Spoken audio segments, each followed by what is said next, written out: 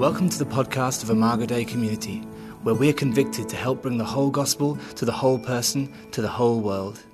Join us in this Sunday service as we look to the scriptures, seeking to be transformed into the image of Christ. We're in Epiphany season. Part of Epiphany season is saving justice. This is our third year in saving justice, and part of saving justice, what is saving justice is this fundamental belief that Scripture starts at the bottom. It's counterintuitive, it's subversive, because it's written from the marginalized, the dispossessed, and those that have been pushed away from the centers of power. And we try and bring speakers in that represent and provide voice for the voiceless. And so I asked both campuses to step into a different narrative than the typical one that we typically hear in order to get out of our own echo chambers and see the full breadth and weight of God's scripture. In case you don't know, my name is Eric Knox. I'm a pastor here at Imago Dei Eastside. We're doing exceptionally well. It's good to be here. I don't get here often enough, but I love you, and Eastside sends its greetings. Come check us out any Sunday, 10 a.m. We are just an extension of Central, and Central is an extension of us. But this morning, we have a treat. We have an incredible speaker this morning named Mark Charles. Mark Charles is a Navajo who is an activist that does a lot of work around Native rights and issues. He sits on the board of CCDA and the Reformed Church USA, Christian Reformed Church USA. He's married, he has 3 kids. You're gonna hear him this morning. He's gonna challenge you.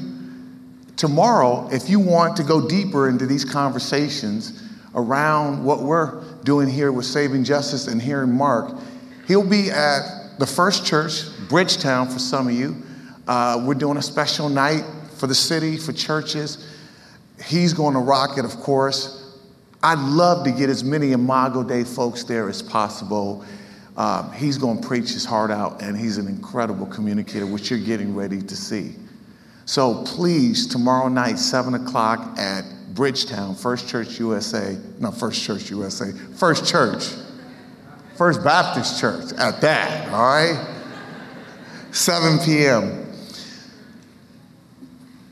This morning, I'm going to read the scripture. If you want to turn with me, Luke chapter 9, verse 46 through 56. Luke chapter 9, verse 46 through 56.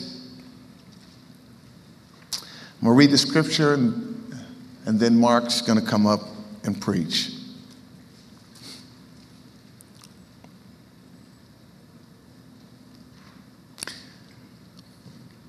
Verse 46. An argument started among the disciples to which of them would be the greatest. Jesus, knowing their thoughts, took a little child and had him stand beside him. Then he said to them, "Whoever welcomes this child in my name welcomes me, and whoever welcomes me welcomes the one who sent me. For it is the one who is least among you all who is the greatest." "Master," said John, "we saw someone driving out demons in your name, and we tried to stop him because he is not one of us."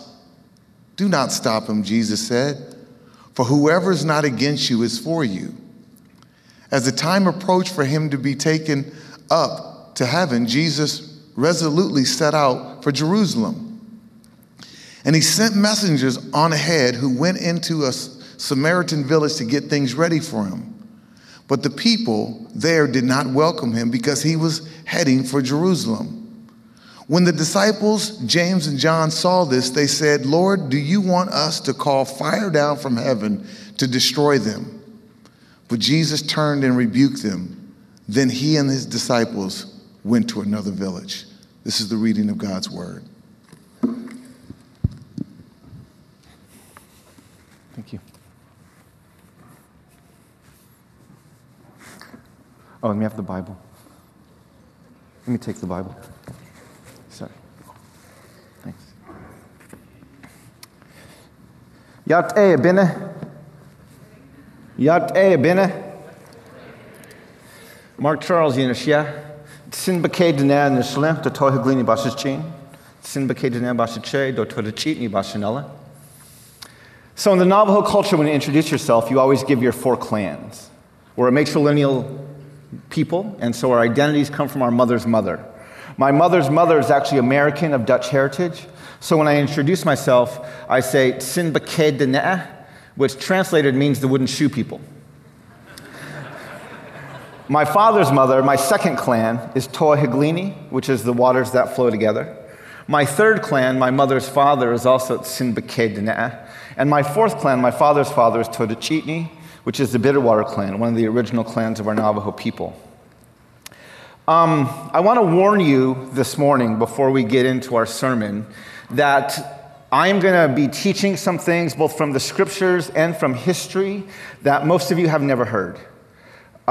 They are going to be very, very challenging, and they're going to make you uncomfortable.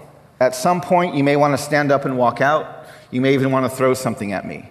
I encourage you to not follow either impulse, but stay in the dialogue.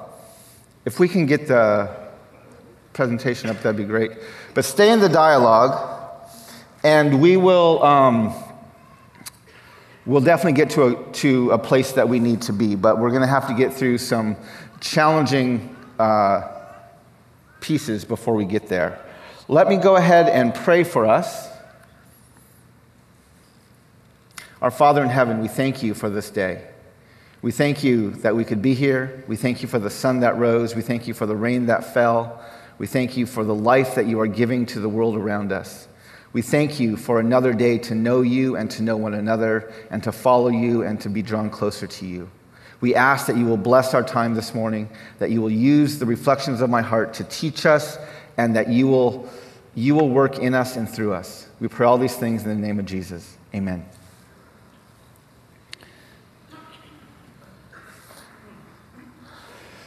So the disciples are having an argument not unlike we haven't seen in our own lifetime. They want to know who is the greatest. Now, great is a tricky word. There's no definitive definition of great. The Oxford Dictionary defines great as of an extent, amount, or intensity considerably above average. The Webster Dictionary defines great as chief or preeminent over others. Great is not a distinct definition. Great is a comparison. You're great in a relationship to something else. You're great in regards to your context. I like to say that greatness is something you know it when you see it. And so the disciples are arguing about who is the greatest. And Jesus, the first thing we have to note is he doesn't rebuke them for this.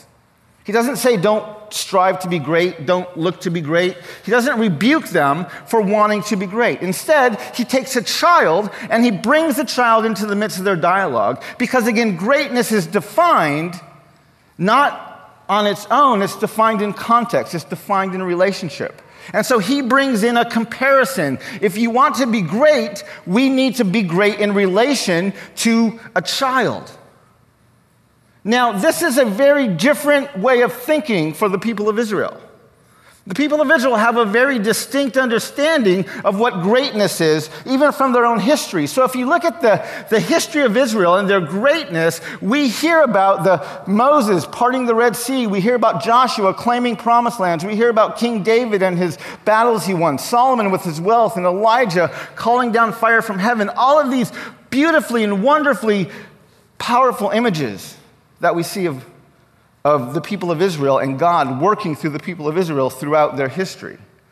But if we look closer, if we think about the Red Sea and what Moses did, why was that so great? What happened? The people were coming out of Israel. They were going to go to their promised land. And who was chasing them? The soldiers of Egypt and the Pharaoh of Egypt. And when they parted the Red Sea, what happened after the people walked through it? The water came crashing back down. Hundreds, thousands of people lost their lives. When Joshua went in and claimed the promised land, what was their command from God to do? What were they to do with the Canaanites and the people living in their promised land? Kill everybody. David, a mighty warrior, Saul had killed hundreds and maybe thousands, but David his tens of thousands. His hands were so bloody, God wouldn't even let him build the temple. Solomon, we love these images of his wealth and how incredibly over-the-top wealthy he was. And Elijah, 3 times in the scriptures, he calls down fire from heaven, once to burn up an offering, and twice again to burn up 50 soldiers, 2 times. After he called down the fire to burn up the offering, he then slaughtered the prophets of Baal. These are the images of greatness that the people of Israel had. And so when the disciples go into Samaria with Jesus, again, the Samaritans, they are like the people who have broken the law. They're probably one of the reasons why they're being judged by God in the first place, because they intermarried and they went out with other people who were not Jewish, and they were worshiping on the mountain instead of in the temple, and they were bringing down the wrath from God on them. And they go out with Jesus to preach to the Samaritans, and the Samaritans do what? They reject him. They reject Jesus. Now, what happens in the Old Testament when God gives you a chance to repent and you reject him? You get toasted, right? I mean, let's be honest. Sodom and Gomorrah. Jericho. We see this time and time again. So it's not outlandish when the disciples walk out of Samaria, they think, hey, we're pretty good. We went there and preached in the first place. The people rejected Jesus, and they're like, cool. Now, Jesus, can I call down fire from... Can't believe we're going to do this. They're excited, right? This is the image of greatness that it looks like from the Old Testament. What does Jesus do? He rebukes them. He rebukes them. Now, as the church and as a nation, we have a similar challenge with our understanding of greatness. We just had a whole election that was all about greatness. We have a president who has vowed and promised to make America great again. So we have to have a discussion, just like the people of Israel. What is their image of greatness? What is America's image of greatness? We tend to think of America's greatness as we are this great Christian nation. We have a legacy of discovery. We have equality for everyone. We have this history of expansion, manifest destiny. We have exceptionalism, and we have liberty and justice for all. These are our images of our nation's greatness. But we need to go back and look at some of this history a little bit closer. So I want to go back to the 1st to 3rd centuries. In the 1st century, you had the church and you had the empire. They were completely separate. When you joined the church through your baptism, your confession, your discipleship, and your community, you knew that you stood in opposition to the empire. You knew there was a good chance you would be killed and persecuted for your faith, for your membership in the church. Now, in the 4th century, Constantine becomes emperor of Rome, and he Christianizes Rome, creates a Christian empire, something Jesus fought adamantly against. He had 3 chances in the Gospels to make a Christian empire, and he walked away from each of them. He kept saying, my kingdom is not of this earth. I'm here for something bigger, something beyond this. But Constantine created a Christian empire and nearly fundamentally destroyed what it meant to be the church. Because now, instead of joining the church through your baptism, your confession, your discipleship, and your repentance, now you join the church because of your citizenship in the empire. This creates a problem. In the 5th century, the Christian empire is doing things that empires do, which is it's going to war. Now, a plain text reading of Scripture doesn't allow this, especially of the Gospels. And so we need someone like Augustine to come in and do a little bit of theological gymnastics for us and develop a just war theory.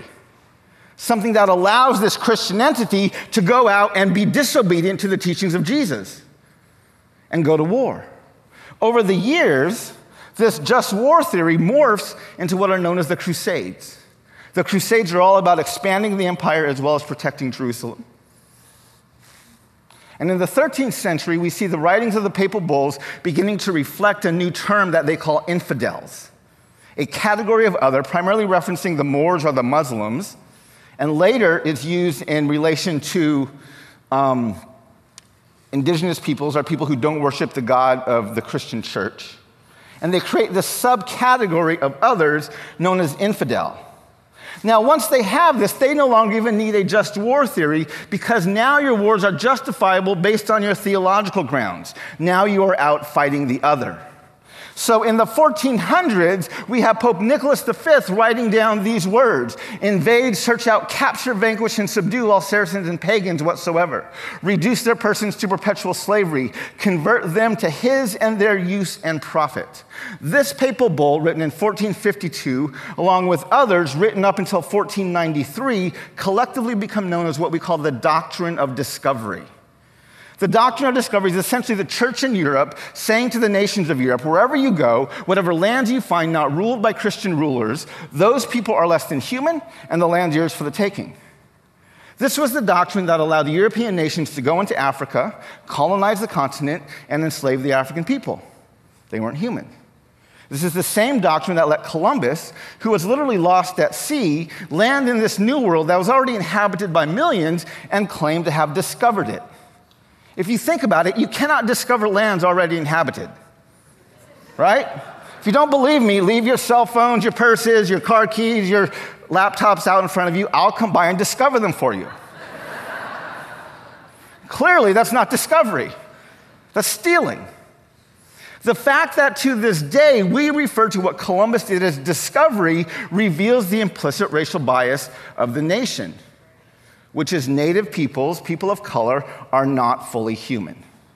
This makes the doctrine of discovery a racist doctrine that is the direct fruit of the church getting into bed with the empire. Now, in 1763, King George drew a line down the Appalachian Mountains, and he said to the people, the colonists, they no longer had the right of discovery of the empty Indian lands west of Appalachia. This upset the colonists. They wanted access to those lands. So a few years later, they wrote a letter of protest. In their letter, they accused the king of raising the conditions of new appropriations of land. They went on in their letter to state that he has excited domestic insurrections amongst us and has endeavored to bring on the inhabitants of our frontiers, the merciless Indian savages. They signed their letter on July 4th, 1776. Literally 30 lines below the statement, all men are created equal, the Declaration of Independence refers to natives as merciless Indian savages, making it very clear the only reason they used the inclusive language all men is because they had a very narrow definition of who was and who was not human. This, of course, makes our Declaration of Independence a racist document that assumes the dehumanization of people of color. Now, a few years later, our founding fathers wrote another document. This document began with the words, "We the people," in order to form a more perfect union. This, of course, was the preamble to the Constitution of the United States. Now, just a few lines later in their Constitution, Article 1, Section 2, the section of the Constitution that defined who was and who was not included in this Constitution, who was and who was not included in this new experiment, it states, well, first of all, we have to note it never mentions women. It specifically excludes natives, and it counts African people as 3/5 of a person. So literally, the Constitution was written to protect white landowning men. We have to wrap our heads around that. The purpose of the Constitution is to protect the interests of white landowning men. So we act surprised today that women earn 70 cents to the dollar. This shouldn't shock us. The Constitution's working. We act surprised our prisons are filled with people of color. This shouldn't shock us. The Constitution's working. We act surprised that in 2010, the Supreme Court sided with Citizens United and declared or ruled that now corporations have the same rights to political free speech as individuals, creating an open door for super PACs and unlimited contributions to candidates. This should not shock us. The Constitution of the United States is doing exactly what it was designed to do. It's protecting the interests of white landowning men. Now, maybe you're thinking, wait, didn't we correct that? Well, we tried. So we passed the 14th Amendment. The 14th Amendment, or the 13th Amendment, was the amendment used to outlaw slavery. However, it stated that, except as a punishment for a crime whereof the party shall have been duly convicted, shall exist within the United States. So slavery is still legal in the United States if you're convicted of a crime. So I think we need to look at our incarceration rates. So the United States of America incarcerates people at a rate 5 times that of most nations. We incarcerate 693 people for every 100,000 people. You can see where we are off the charts in comparison to other, even just NATO nations. We are the highest rate of incarceration in the world. There was a statement by Diego Arlene Morley a few years ago who said, "Today there are more African American men in prison, jail, or on probation, or in parole than who were enslaved in 1850. Now, there was a truth-checking website that I went through, and in 1850 there were 873 male African American slaves over the age of 15. In 2013, we had 526,000 African American men serving time in state or federal correctional facilities. We had 877,000 African American men on probation, and we had 280,000 African American male parolees. That is 1.683 million African American men under state and federal criminal justice supervision. That is 810,000 more than we had enslaved in 1850. In the United States, the 13th Amendment is used to justify and legalize slavery, and we incarcerate our people of color at astronomically high rates.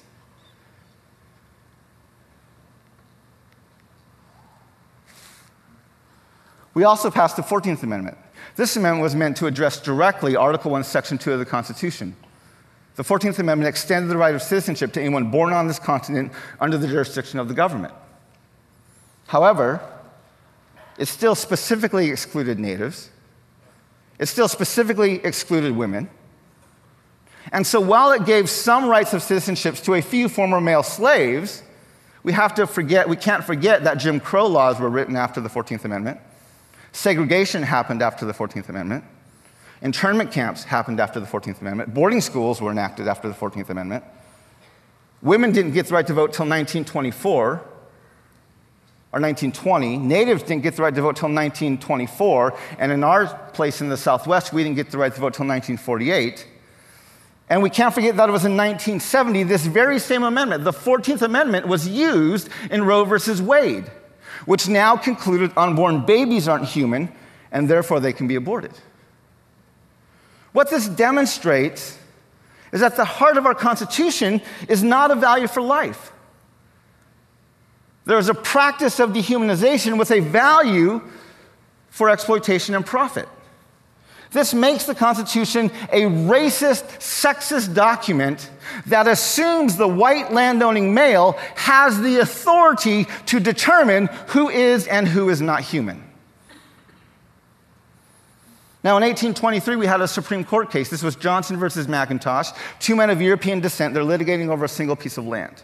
One of them got the land from a native tribe. The other one got the land from the government. They want to know who owned it. The case goes all the way to the Supreme Court. The court had to determine the principle upon which land titles were based. They concluded the principle was that discovery gave title to the government by whose subjects or by whose authority it was made against all other European governments. And that title might be consummated by possession. This court case, they actually went on in this court case to rule that natives who were here first but are less than human, we only have the right of occupancy to the land, while Europeans have the right of discovery to the land and therefore the true title to it. This court case referenced the doctrine of discovery, and along with a few other cases during the Marshall era, became the legal precedent for land titles.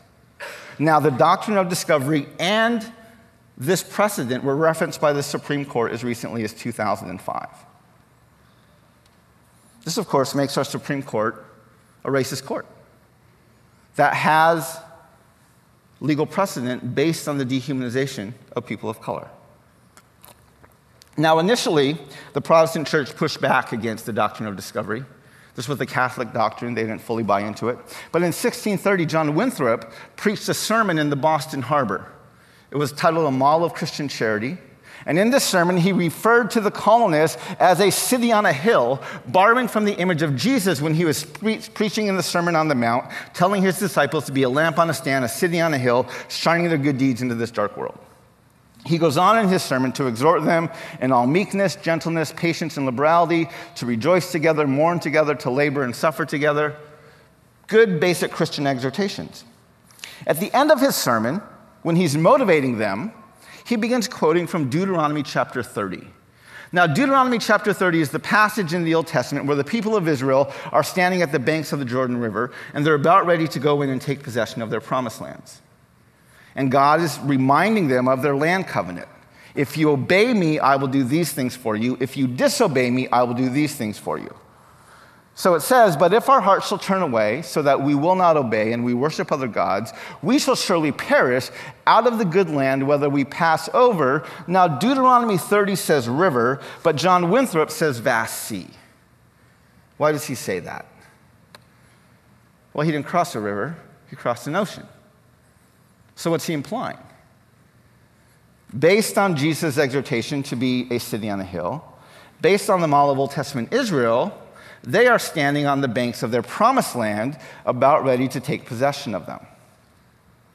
Now, I've already discussed, Israel's command in the book of Joshua was to do what? Kill everybody. Promised lands for one people is literally God-ordained genocide for another. I call this sermon the birth of American exceptionalism. It percolates for about 100 years. Mid-1700s, our nation begins expanding westward.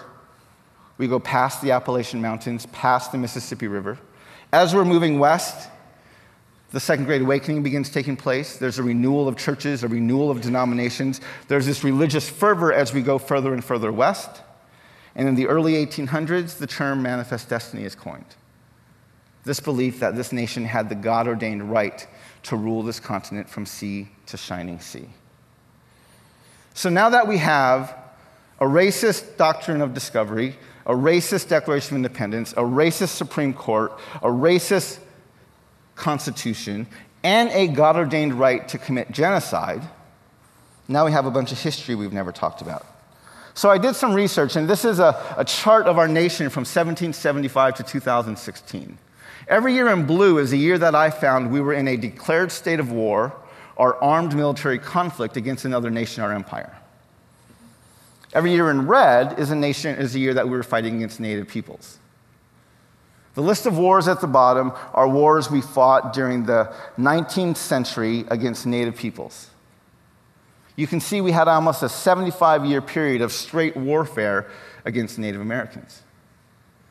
The 19th century is the century that we refer to as our century of expansion.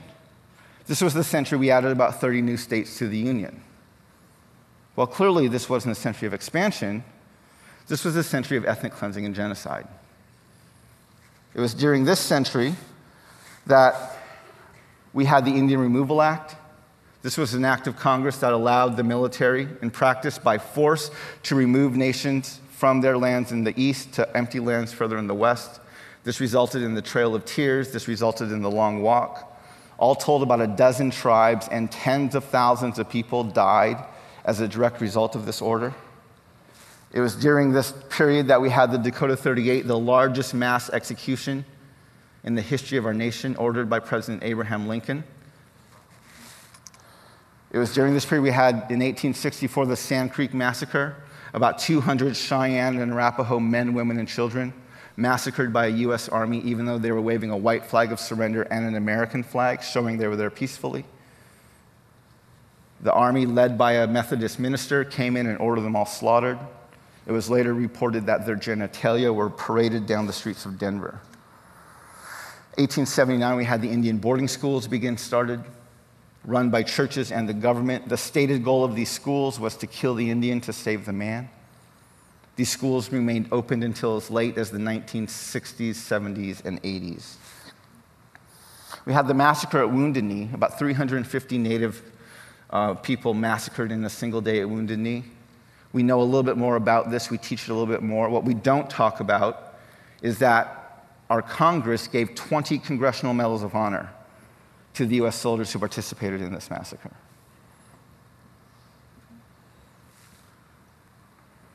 America's greatness. First of all, we're not a Christian nation. Our legacy of discovery is actually dehumanization. Our belief in equality is only for a select few. Our expansion amounts to ethnic cleansing. Our exceptionalism is a coping mechanism for genocide. And our liberty and justice is literally for white landowning men. We have the same challenges as the people of Israel had, as the disciples had, with what we compare greatness to.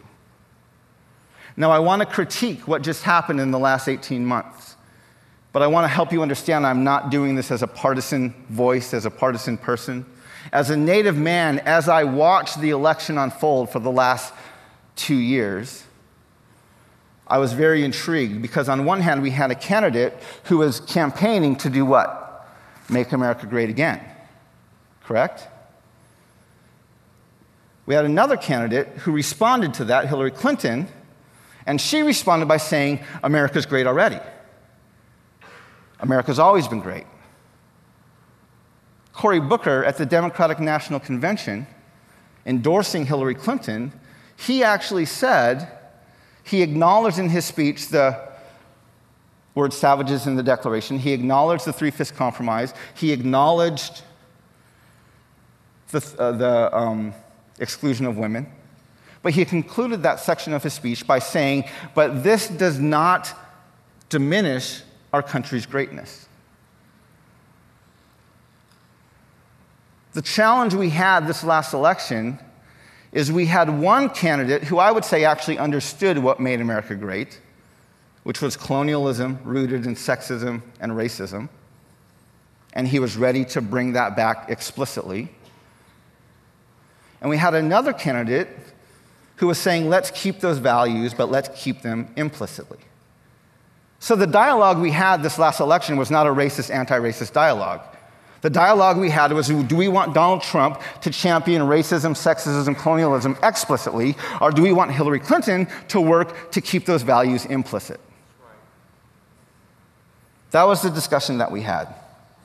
Now, I went to bed the night of the election. I was speaking at Wheaton College the next day. I was completely prepared to critique the fact that we elected a president who was implicitly racist. I woke up in the morning and had to rearrange my entire talk. So how do you campaign to make America great again? Well, you start your political activism by bragging about your leading role in the birther movement, when you publicly shamed the democratically elected African-American president on the global stage and forced him to show his birth certificate. In your opening campaign event, you brand Mexicans as rapists and murderers. You go on to say that you're going to build a wall protecting our nation and you're going to make Mexico pay for it. After a terrorist attack, you propose a ban on all Muslims coming into the country. And after it comes out that you believe your fame and your fortune gives you the right to sexually assault women, you don't worry about it because it's probably not going to cost you a vote anyway. This is what greatness looks like in a nation such as ours.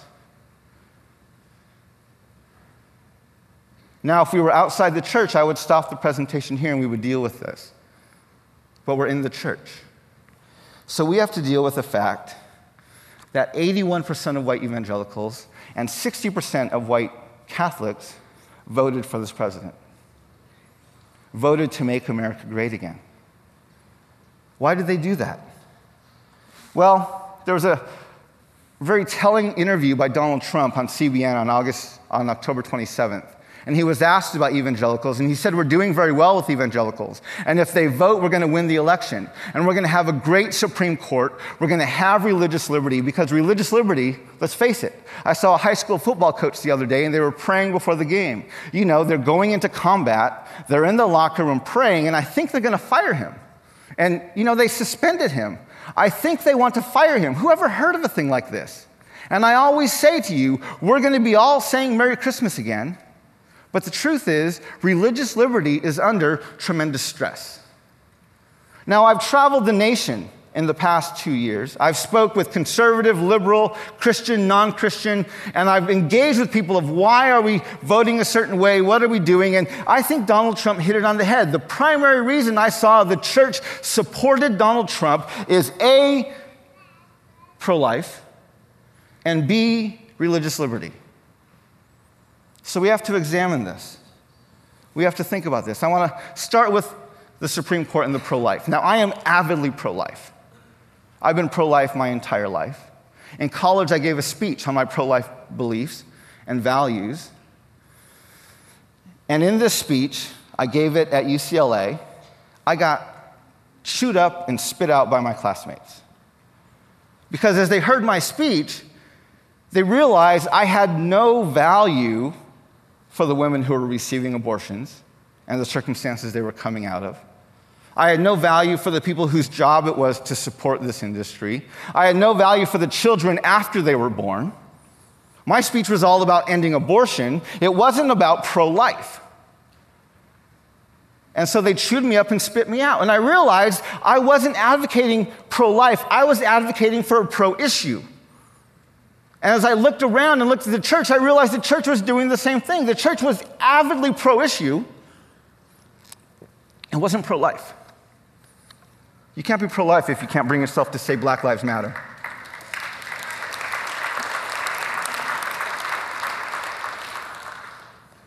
Donald Trump is not pro-life. You cannot treat women the way he treats them. You cannot treat people from other religions the way he talks about them. You cannot treat immigrants from the South the way he talks and treats them and be pro-life. Donald Trump is not pro-life. He's hardly pro-issue, but he's definitely not pro-life.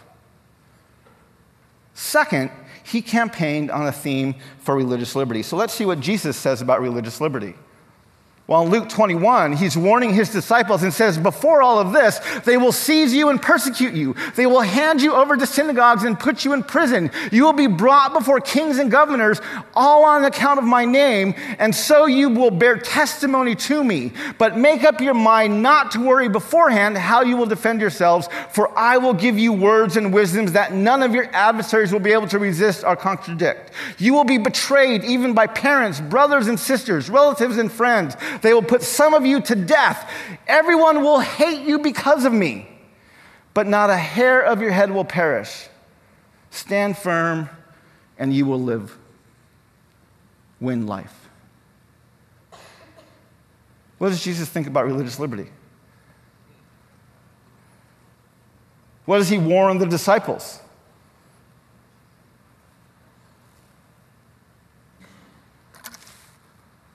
Second, Donald Trump mentions his football coach. And up in Washington, there was a football coach. After games, he was praying with his players. Or he went to the center of the field and started praying. Some of his teammates started joining him, his players, and soon the whole team was there praying. Now, the school came to him and said, you can't do this. You're the coach. This is a public high school. You can't lead this meeting because your players might be praying, not because they believe in the prayer, but because they want more playing time and they don't want to be excluded. It looks coercive, and so they banned him from praying. They said, if you want to pray quietly by yourself in private, that's fine, but do not do this in public. Now, I saw an interview by this coach, and he said, I'm a Christian who wears his faith on his sleeve. I'm not a Christian that's going to go off and pray in the closet. I read op-eds by commentators all around the country who were appalled that the state told this man to go and pray in a closet.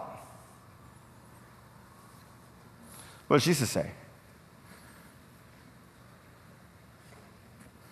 When you pray, Do not be like the hypocrites, for they love to pray standing in the synagogues and on the street corners to be seen by others. Truly, I tell you, they have received their reward in full. But when you pray, go into your room, close the door, and pray to your Father who is unseen.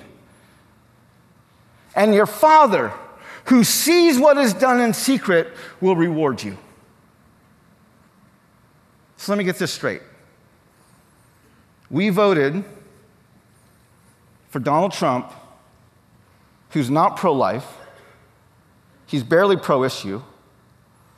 And we voted to protect religious liberty when Jesus tells us not to expect it ever.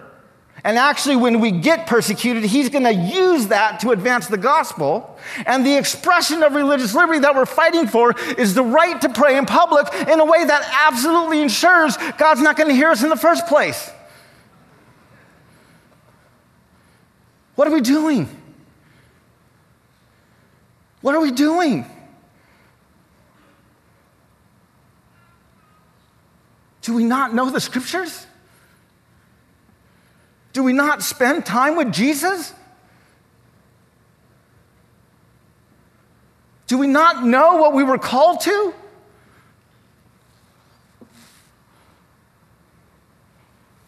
God has a completely different picture and understanding of greatness.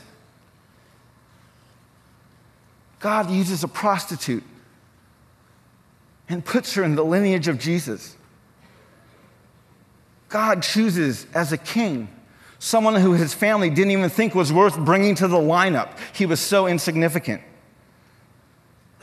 God was blown away that when he told Solomon he could ask for anything, Solomon asked for wisdom.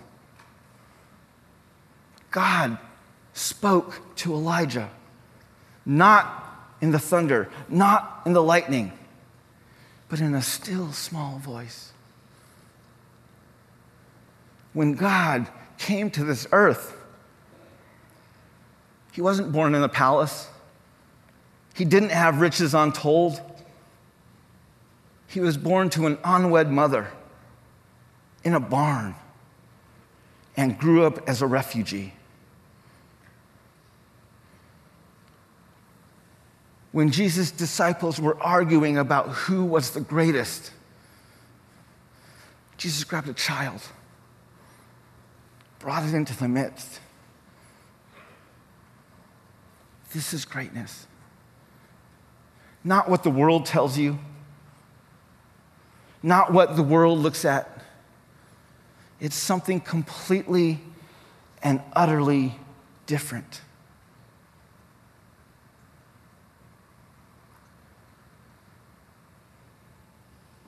Great is a comparative word. There's no definitive definition. You're great in relationship, in context to something else. There is no such thing as a Christian nation. There is no such thing as a Christian empire. There is a church. And the church is meant to be separate and prophetic from the empire. We are in this world, but we are not of it. Jesus, he called his disciples his friends. He came as the Messiah. He comforted. He healed. He protected. He walked alongside. But he also rebuked. The scriptures tell us that God disciplines those he loves. And Jesus rebuked those who were the closest to him.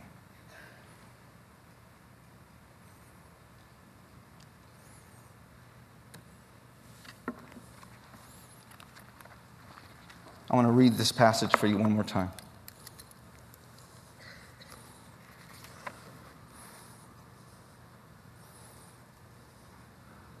An argument started among the disciples to which of them would be the greatest. Jesus, knowing their thoughts, took a little child and had him stand beside him. Then he said to them, "Whoever welcomes this little child in my name welcomes me, and whoever welcomes me welcomes the one who sent me. For it is the one who is least among you that is the greatest." "Master," said John, "we saw someone driving out demons in your name, and we tried to stop him because he was not with us." "Don't stop him," Jesus said, "for whoever is not against you is for you." As the time approached for him to be taken up to heaven, Jesus resolutely set for Jerusalem. And he sent messengers on ahead who went into a Samaritan village to get things ready for him. But the people there did not welcome him because he was standing and heading towards Jerusalem. When the disciples James and John saw this, they asked, "Lord, do you want us to call down fire from heaven and destroy them?" But Jesus turned and rebuked them.